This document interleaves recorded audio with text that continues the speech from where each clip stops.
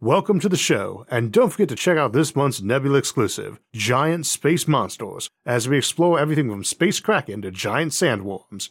To get access and help support the show while hearing every episode early and ad-free, plus hours of bonus content, check out go.nebula.tv/IsaacArthur and use my code IsaacArthur. And on a pedestal these words appear. My name is Ozymandias, King of Kings. Look on my works, ye mighty, and despair. Nothing beside remains, round the decay of that colossal wreck, boundless and bare, the lone and level sands stretch far away.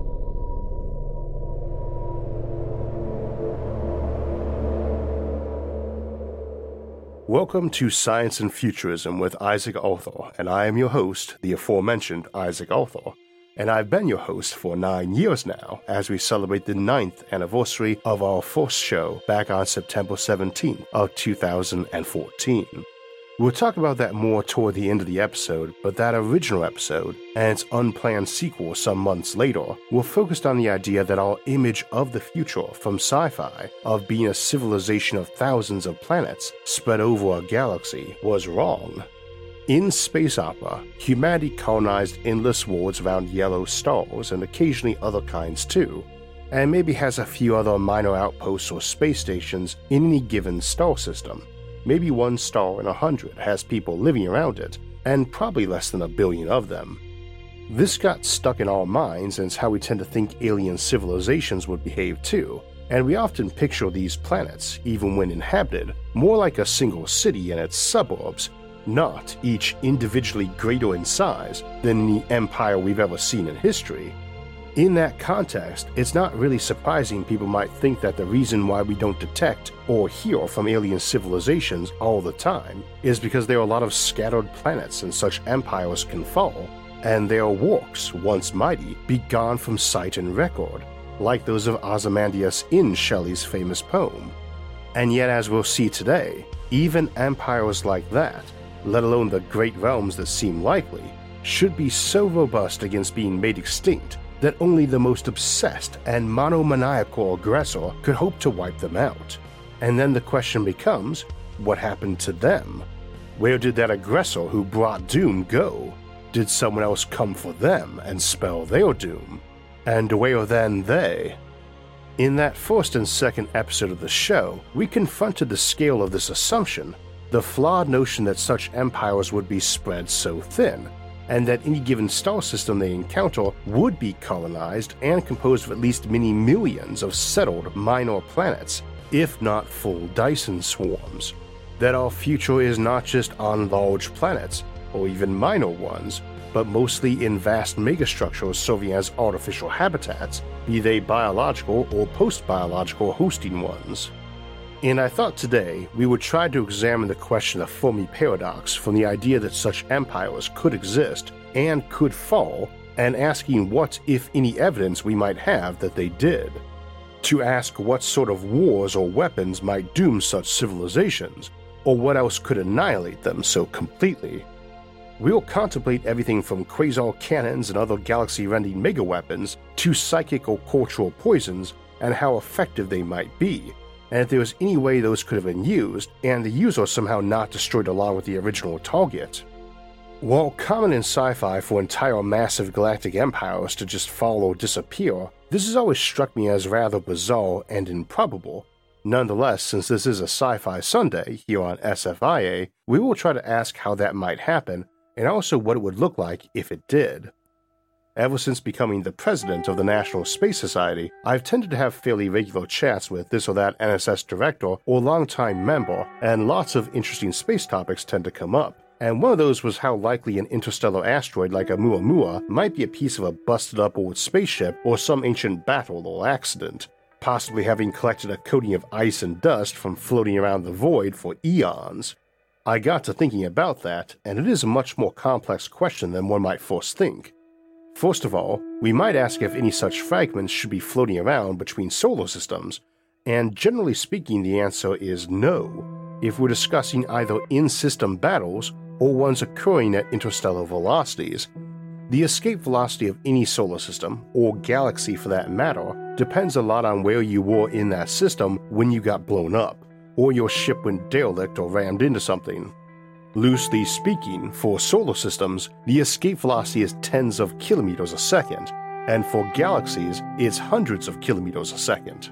Hence, no ship moving at more than 1% of light speed, which is 3,000 kilometers per second, is going to have any fragment of itself still meandering around the galaxy several million years later.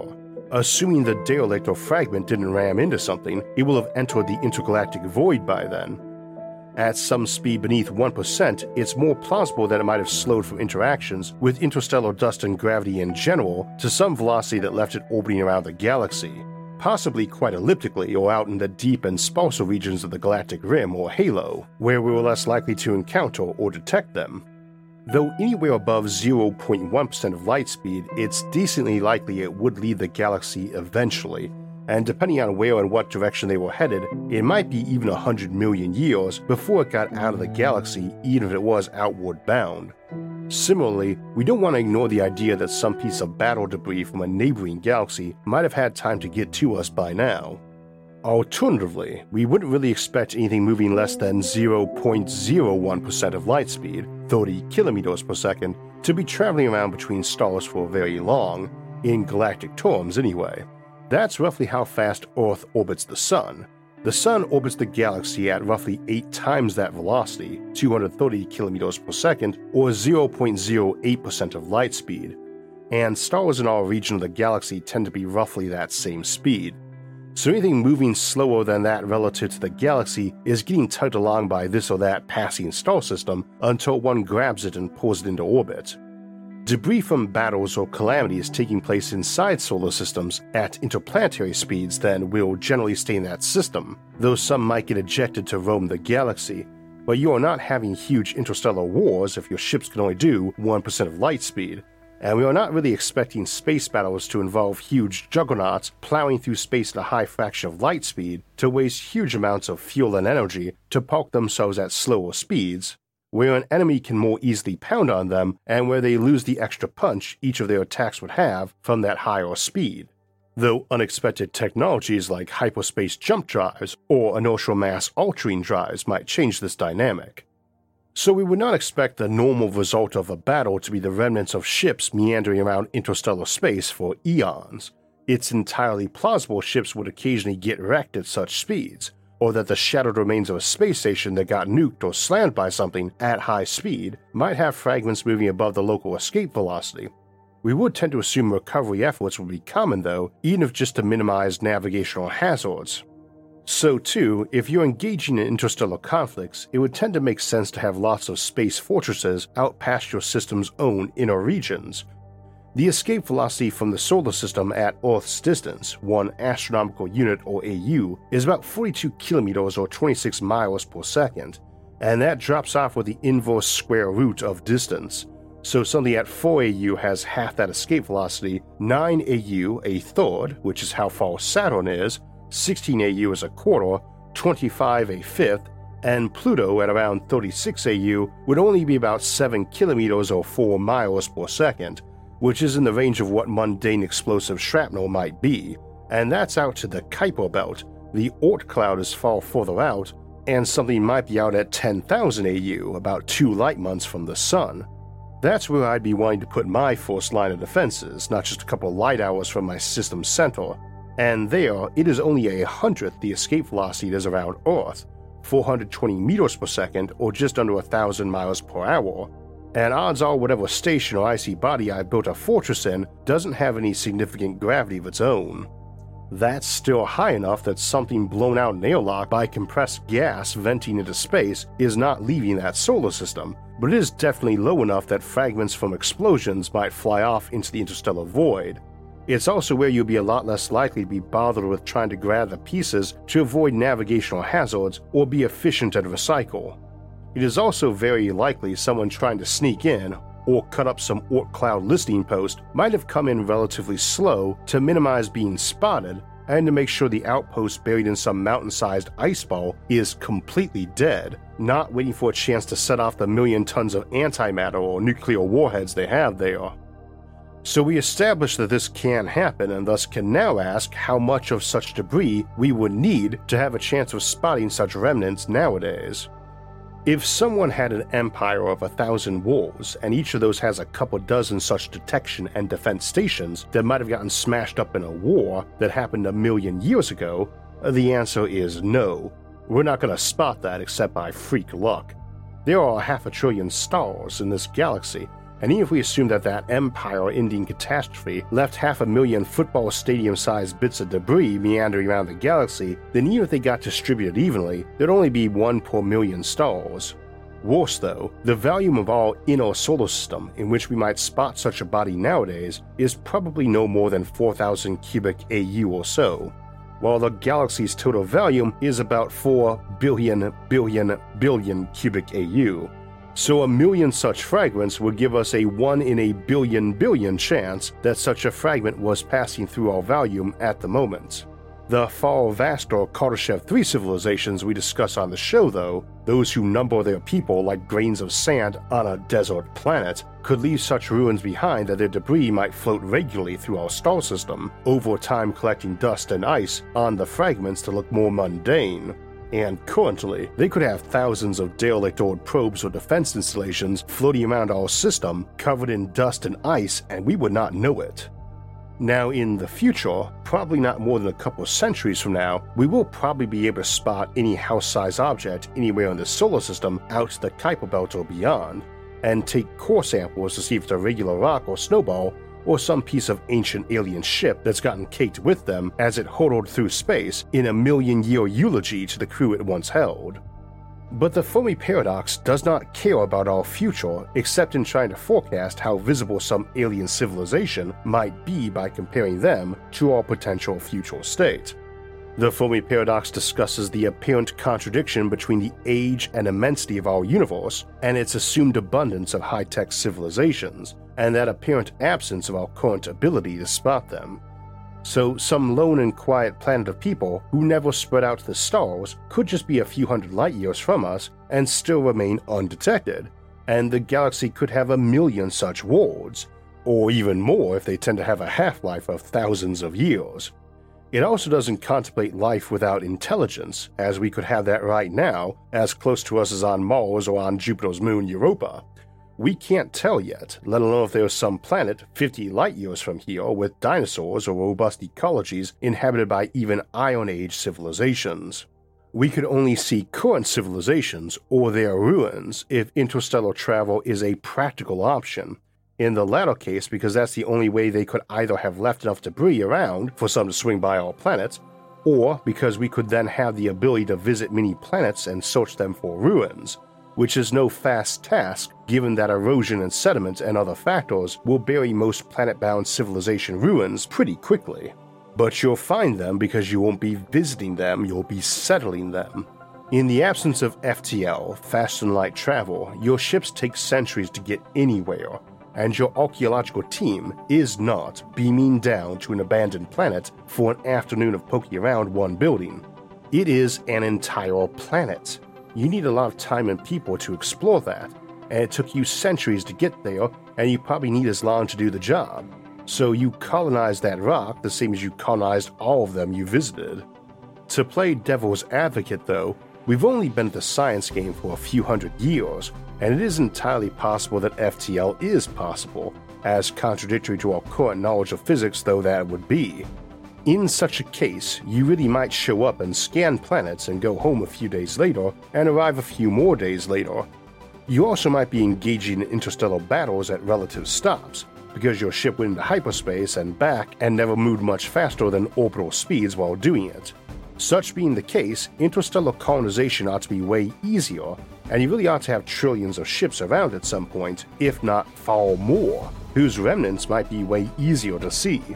A cataclysm that wrecked one planet can also more easily get many others if you have FTL, as you might have a galaxy-wide war fought in just a few years, as opposed to a few million, or a virus might lay dormant and spread through the galaxy before it's detected, by which time it proves to be too late to prevent its devastating impact. And of course, if ships can move faster than light, it implies a possibility of natural disasters which might too, which itself is a good Fermi paradox solution.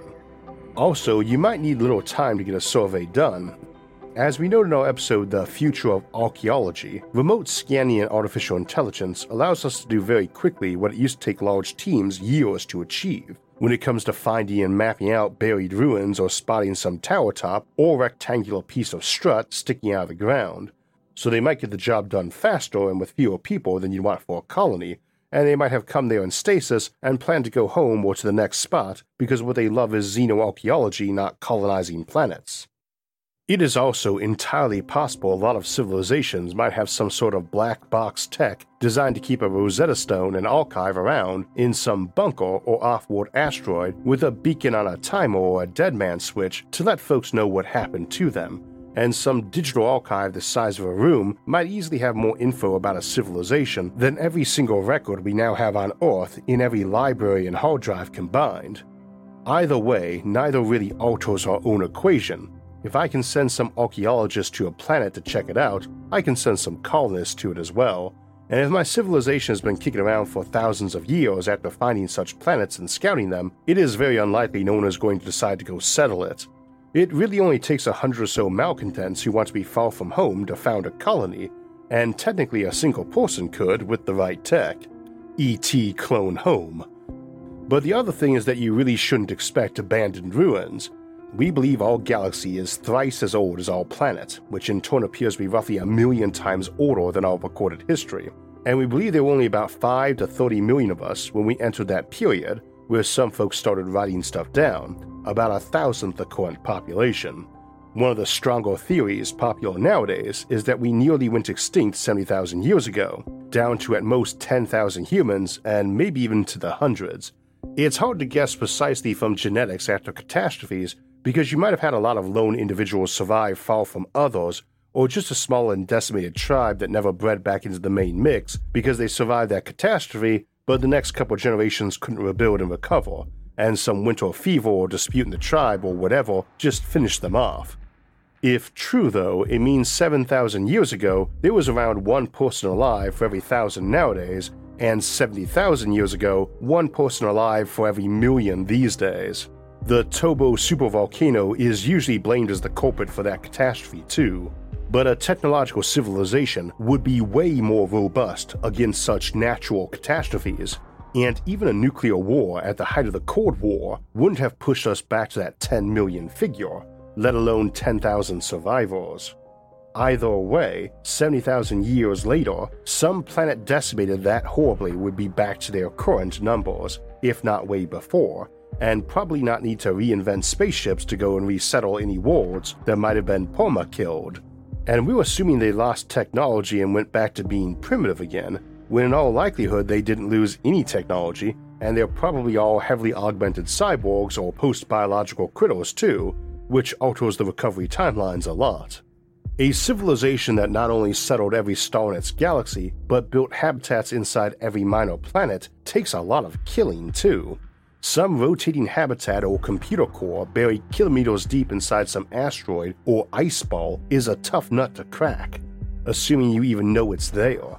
It's very unlikely any plague or even some nanobot mortar machines with a superhuman swarm intelligence is likely to get everybody in each of the million or more installations of each star system in some billion-star empire. With a total population in each system of quintillions, where only 1,000 might need to survive, you need to have a failure rate of less than 1 person missed out of every trillion. And they might not even need those odds. Those survivors might be individually superhumanly strong and smart and long-living. In a lot less than 1 million years, one lone survivor of an apocalyptic war that got everyone else might be able to clone themselves up a partner or build themselves a breeding tank and rebuild their civilization complete with full records of everything important and full genetic diversity, assuming they need it, of not just themselves but their whole ecology. DNA is very compressible. A given strand might store in the area of a gigabyte of data, but it is very nearly identical to one for any other member of its species. Other species aren't much more different. And while we talk about millions of species on Earth, maybe even millions we don't even know yet, those are bugs and bacteria, not large critters or plants. We covered this more in our episode Evacuation Earth way back. but the short form is that it's entirely plausible an entire alien world's ecology and history and art could be stored in something pocket-sized. And it's also possible such archives with 3D printers, or better, might be routine in any interstellar spaceship a civilization built, as a common and cheap feature of standard templates from which they can effortlessly construct new colonies, not much more costly or uncommon than having a dictionary in your houses today, and maybe the same size. It seems that people from advanced civilizations are really hard to wipe out and shouldn't have any problem regrowing themselves very quickly on galactic timeline scales, really very nearly as fast as their surviving ships can travel back to each lost world to reseed it. Thousands of years perhaps, but what is that against billions? So an empire might fall, but not for long. Also, if they did fall, in such a case, it must surely have been against some other intelligence. And what the heck happened to them? Why didn't they claim all those worlds? What odds are there that the war was so evenly matched it came down to just one lone survivor who collapsed in exhaustion on top of their mountain of enemy skulls? Again, though, to play devil's advocate, those same sort of advantages for surviving might also often apply to helping be thorough in your efforts to wipe someone out. And those methods may be designed to function even if you died and to ensure they were on a timer so as not to pose a threat to you yourselves. Your mega mortar machine's suicide after the job is done, leaving the galaxy a silent grave. There's a logic to it too, albeit a twisted and brutal one, or maybe just a ruthlessly cold one. You may not believe there is any option for sharing the galaxy with other intelligences, and decide the only option is to rip them out, root and stem. This isn't necessarily an alien either, it may be a faction of your own civilization. As we covered in extragalactic sanctuaries, they should almost always be able to escape, even if by fleeing so fast that no turnaround was possible, and over the cosmological event horizon to the edge of space and time. But that only helps you escape with a seed of your civilization beyond any hope of return, not to share the galaxy in peace. In a case like that, you may feel your only option is to crush them because even one single colony might be able to turn around and unleash doomsday weapons of horrifying and disproportionate destructive power, given time and concealment. We've discussed some truly insane levels of weaponry on this show before.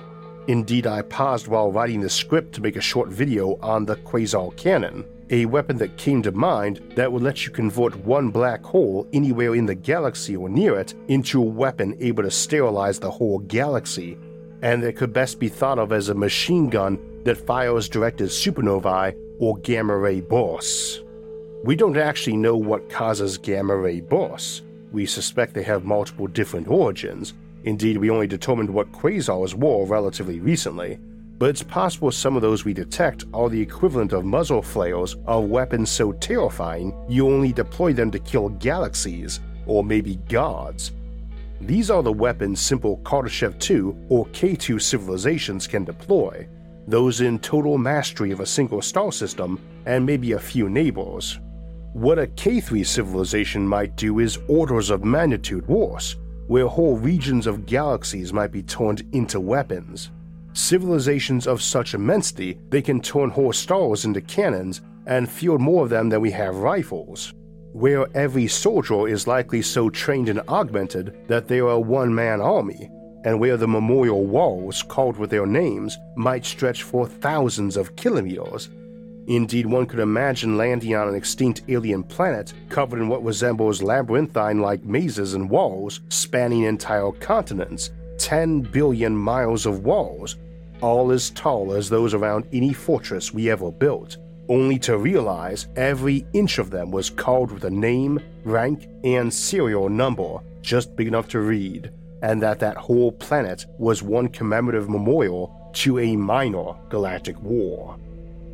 Trying to wipe out an enemy like that, you pound any world of theirs so hard that nothing but a bacteria could survive, and precious few of them, and maybe only because a handful were frozen and intact in the shattered debris blown into space by your assault, where they landed on some other planets later to spark basic life back off again in an exercise of ultra-violent panspermia.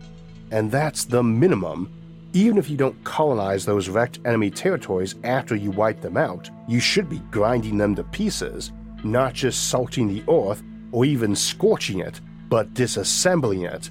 Every world they have you should pound with doomsday devices and nukes, dump mortar bots on, and then take the place apart to build more armadas to hunt down any survivors.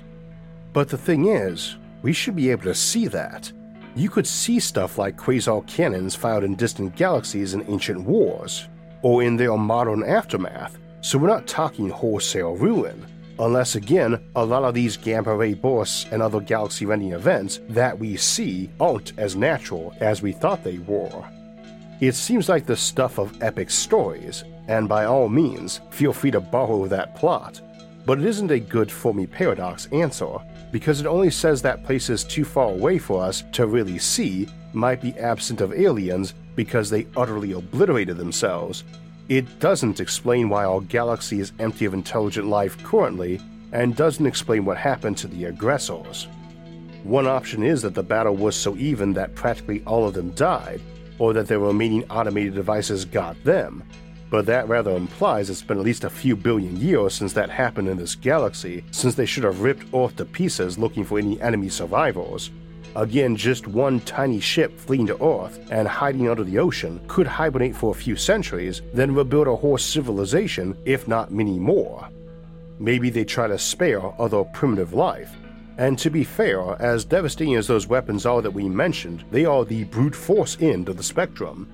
It is likely you could send a quintillion microbots down to a planet with orders to burrow in anywhere and look for anything big enough to be the enemy or some backed up digital version of them.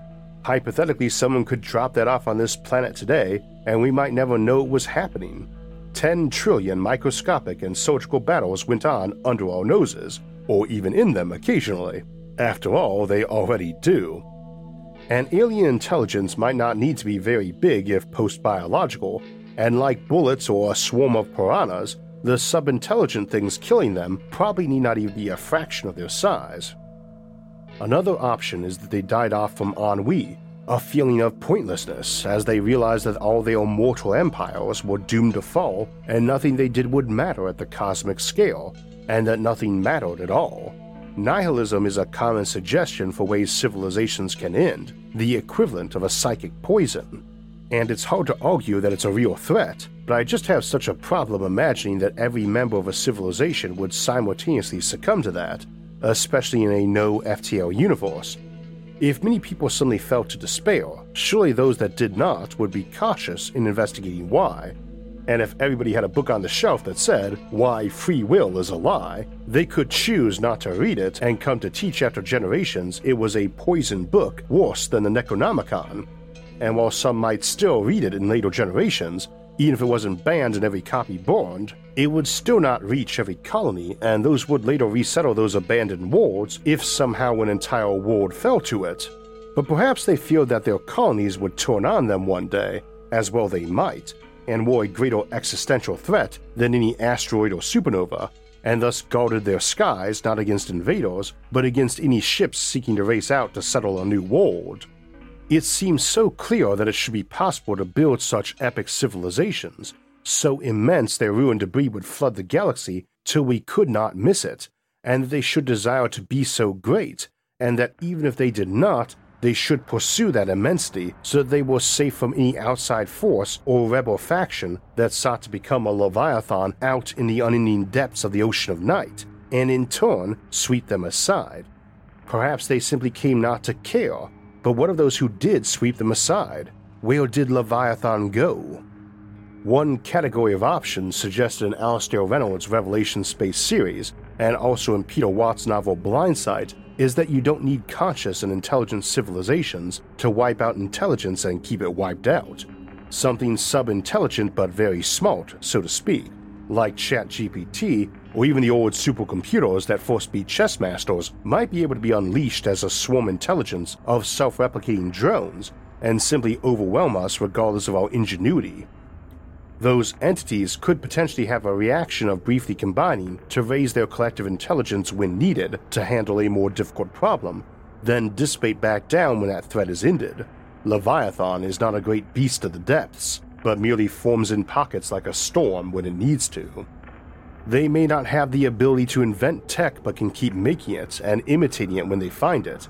Indeed, much as we tend to assume conversation and discussion were the realm of true sentience in the past, and now see chatbots that are nowhere near human intelligence, it may be that ingenuity and creativity of the human genius scale is just as easily done by a dedicated but dumb machine as any of the more mindless tasks we have them do, like lifting objects no human could, or cutting materials more precisely than any surgeon. Could it be that the inevitable result of playing with artificial intelligence isn't to unleash some dark god on civilization that wipes them out, but rather an unintelligent swarm like Grey Goo, only able to invent technology? In the end, the simple answer is that we do not know. We know our own nature, though, that it can be cautious or reckless, brave or timid, kind or spiteful, inventive or destructive, resilient or forlorn, and we have no reason to think any of these traits would be rare among other intelligences. It is so easy to see the seeds of doom being planted on any world we colonize right along with every other more mundane seed we bring with us. But to me, it doesn't wash. I cannot see these scenarios that seem to require every member of every civilization to pick some course of action, the same one, and often at the same time, even if logical or biologically pressured. So why would we expect civilization not to seek to grow when their biology so inclines them, and logic suggests it's a good idea? I feel the bulk of evidence encourages us to assume that intelligence occurs so rarely that if we have seen it at all, it really is a case like a gamma ray burst, a billion light years away, and no one has ever lived closer.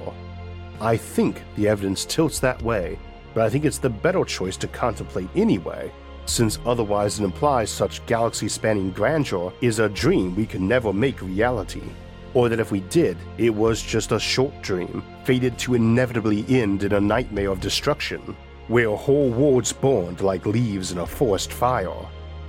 In the end, only time will tell, but as our technology improves every day and our eyes see the heavens ever more clearly, it may be a good omen that we still see no one else out there, as it means we can build a great civilization out among those stars on worlds that have never seen life before, rather than being built on the ashes of ancient empires. So as we mentioned, today's episode marks the 9th anniversary of the show, and when it began, I was never thinking about this channel being more than a single video encouraging more realism in science fiction. But from the outset, I understood that to promote science and the future, you need to convey the material in a way that folks can understand and get enthusiastic about, and that's something our longtime partner, Brilliant.org, understands too. Brilliant understands what works. They know that the best approach is interactive learning, and that learning is a lifelong journey that should be fun and done in bite-sized bits. Brilliant has thousands of lessons from basic to advanced concepts that you can learn at your own pace, at home or on the go, and to fit your needs, whether you're trying to stay up to date on math, science, and computer science, or level up your career. You do not need to spend years and thousands of dollars to learn these topics. Brilliant gives you access to custom content to fit your needs and help you learn at a fraction of the time and cost. Brilliant's been a great partner to this show from our early days, and you can trust them to be your partner on your journey too. Try them out for free for a full 30 days by visiting brilliant.org/IsaacArthur or clicking on the link in the description, and the first 200 people will get 20% off Brilliant's annual premium subscription. With 9 years and over 600 posted videos, we have shared a lot of time together, and let me start by saying how grateful I am every single day to get to make this show and see how many people still tune in, more now than ever before. I am proud of the work I did before the show too, and mostly enjoyed it, whether it was my time in college or grad school, or in the army during the war, or in government working to serve my local community, which I still get to do. Still, I have never loved any job like I do this one, and it's brought me a great deal of joy. Life's been pretty good since then, too. I got married to my wife Sarah a few years back, and started adopting our 3 children almost a year ago, which irritatingly is still in progress. Paperwork takes forever, so I can't say either of my sons or my daughter's names, but they have brought great joy to my life. And 6 months back, I was elected the president of the National Space Society, which has been a great honor and opportunity and also a great deal of fun. Were the show to end tomorrow, I would consider it time well spent, and myself lucky to have had such an amazing audience for so long. But of course, folks aren't here for me, they are here for the cool topics about the future, and the neat thing about the future is there is always so much more of it. So I plan to keep doing episodes until the world ends, or they put me to bed with a shovel, and I am grateful for the opportunity to talk to you every week. I hope you have found or find some things you enjoy as much as I have, and I encourage you to dream big and pursue those dreams with relentless vigor, because as we all know on this show, the sky is not the limit. So that's it for today and for our 9th year of SFIA. This Thursday, September 21st, we'll start year 10 off by asking how we can mine atmospheres like those on Venus or Titan, or even gas giants and stars. Then we'll close out the month with our live stream Q&A on Sunday, September 24th, and then on the 28th, we'll have an exploration of what traveling the galaxy as an adventurer or lone wanderer will be like in Have Spacesuit Will Travel. After that, we'll jump into October to explain what vacuum and zero-point energy are on October 5th, and then we'll have an episode not on spaceships, but the factories that will make them on October 12th. And stay tuned for our next Sci-Fi Sunday on October 15th, where we'll contemplate entire planets turned into giant factories in Forge Worlds and Industrial Planets. If you'd like to get alerts when those and other episodes come out, make sure to hit the like, subscribe, and notification buttons. You can also support the show on Patreon, and if you want to donate and help in other ways, you can see those options by visiting our website, isaacarthur.net. You can also catch all of SFIA's episodes early and ad-free on our streaming service Nebula, along with hours of bonus content at go.nebula.tv/isaacarthur. As always, thanks for watching, and see you in year 10.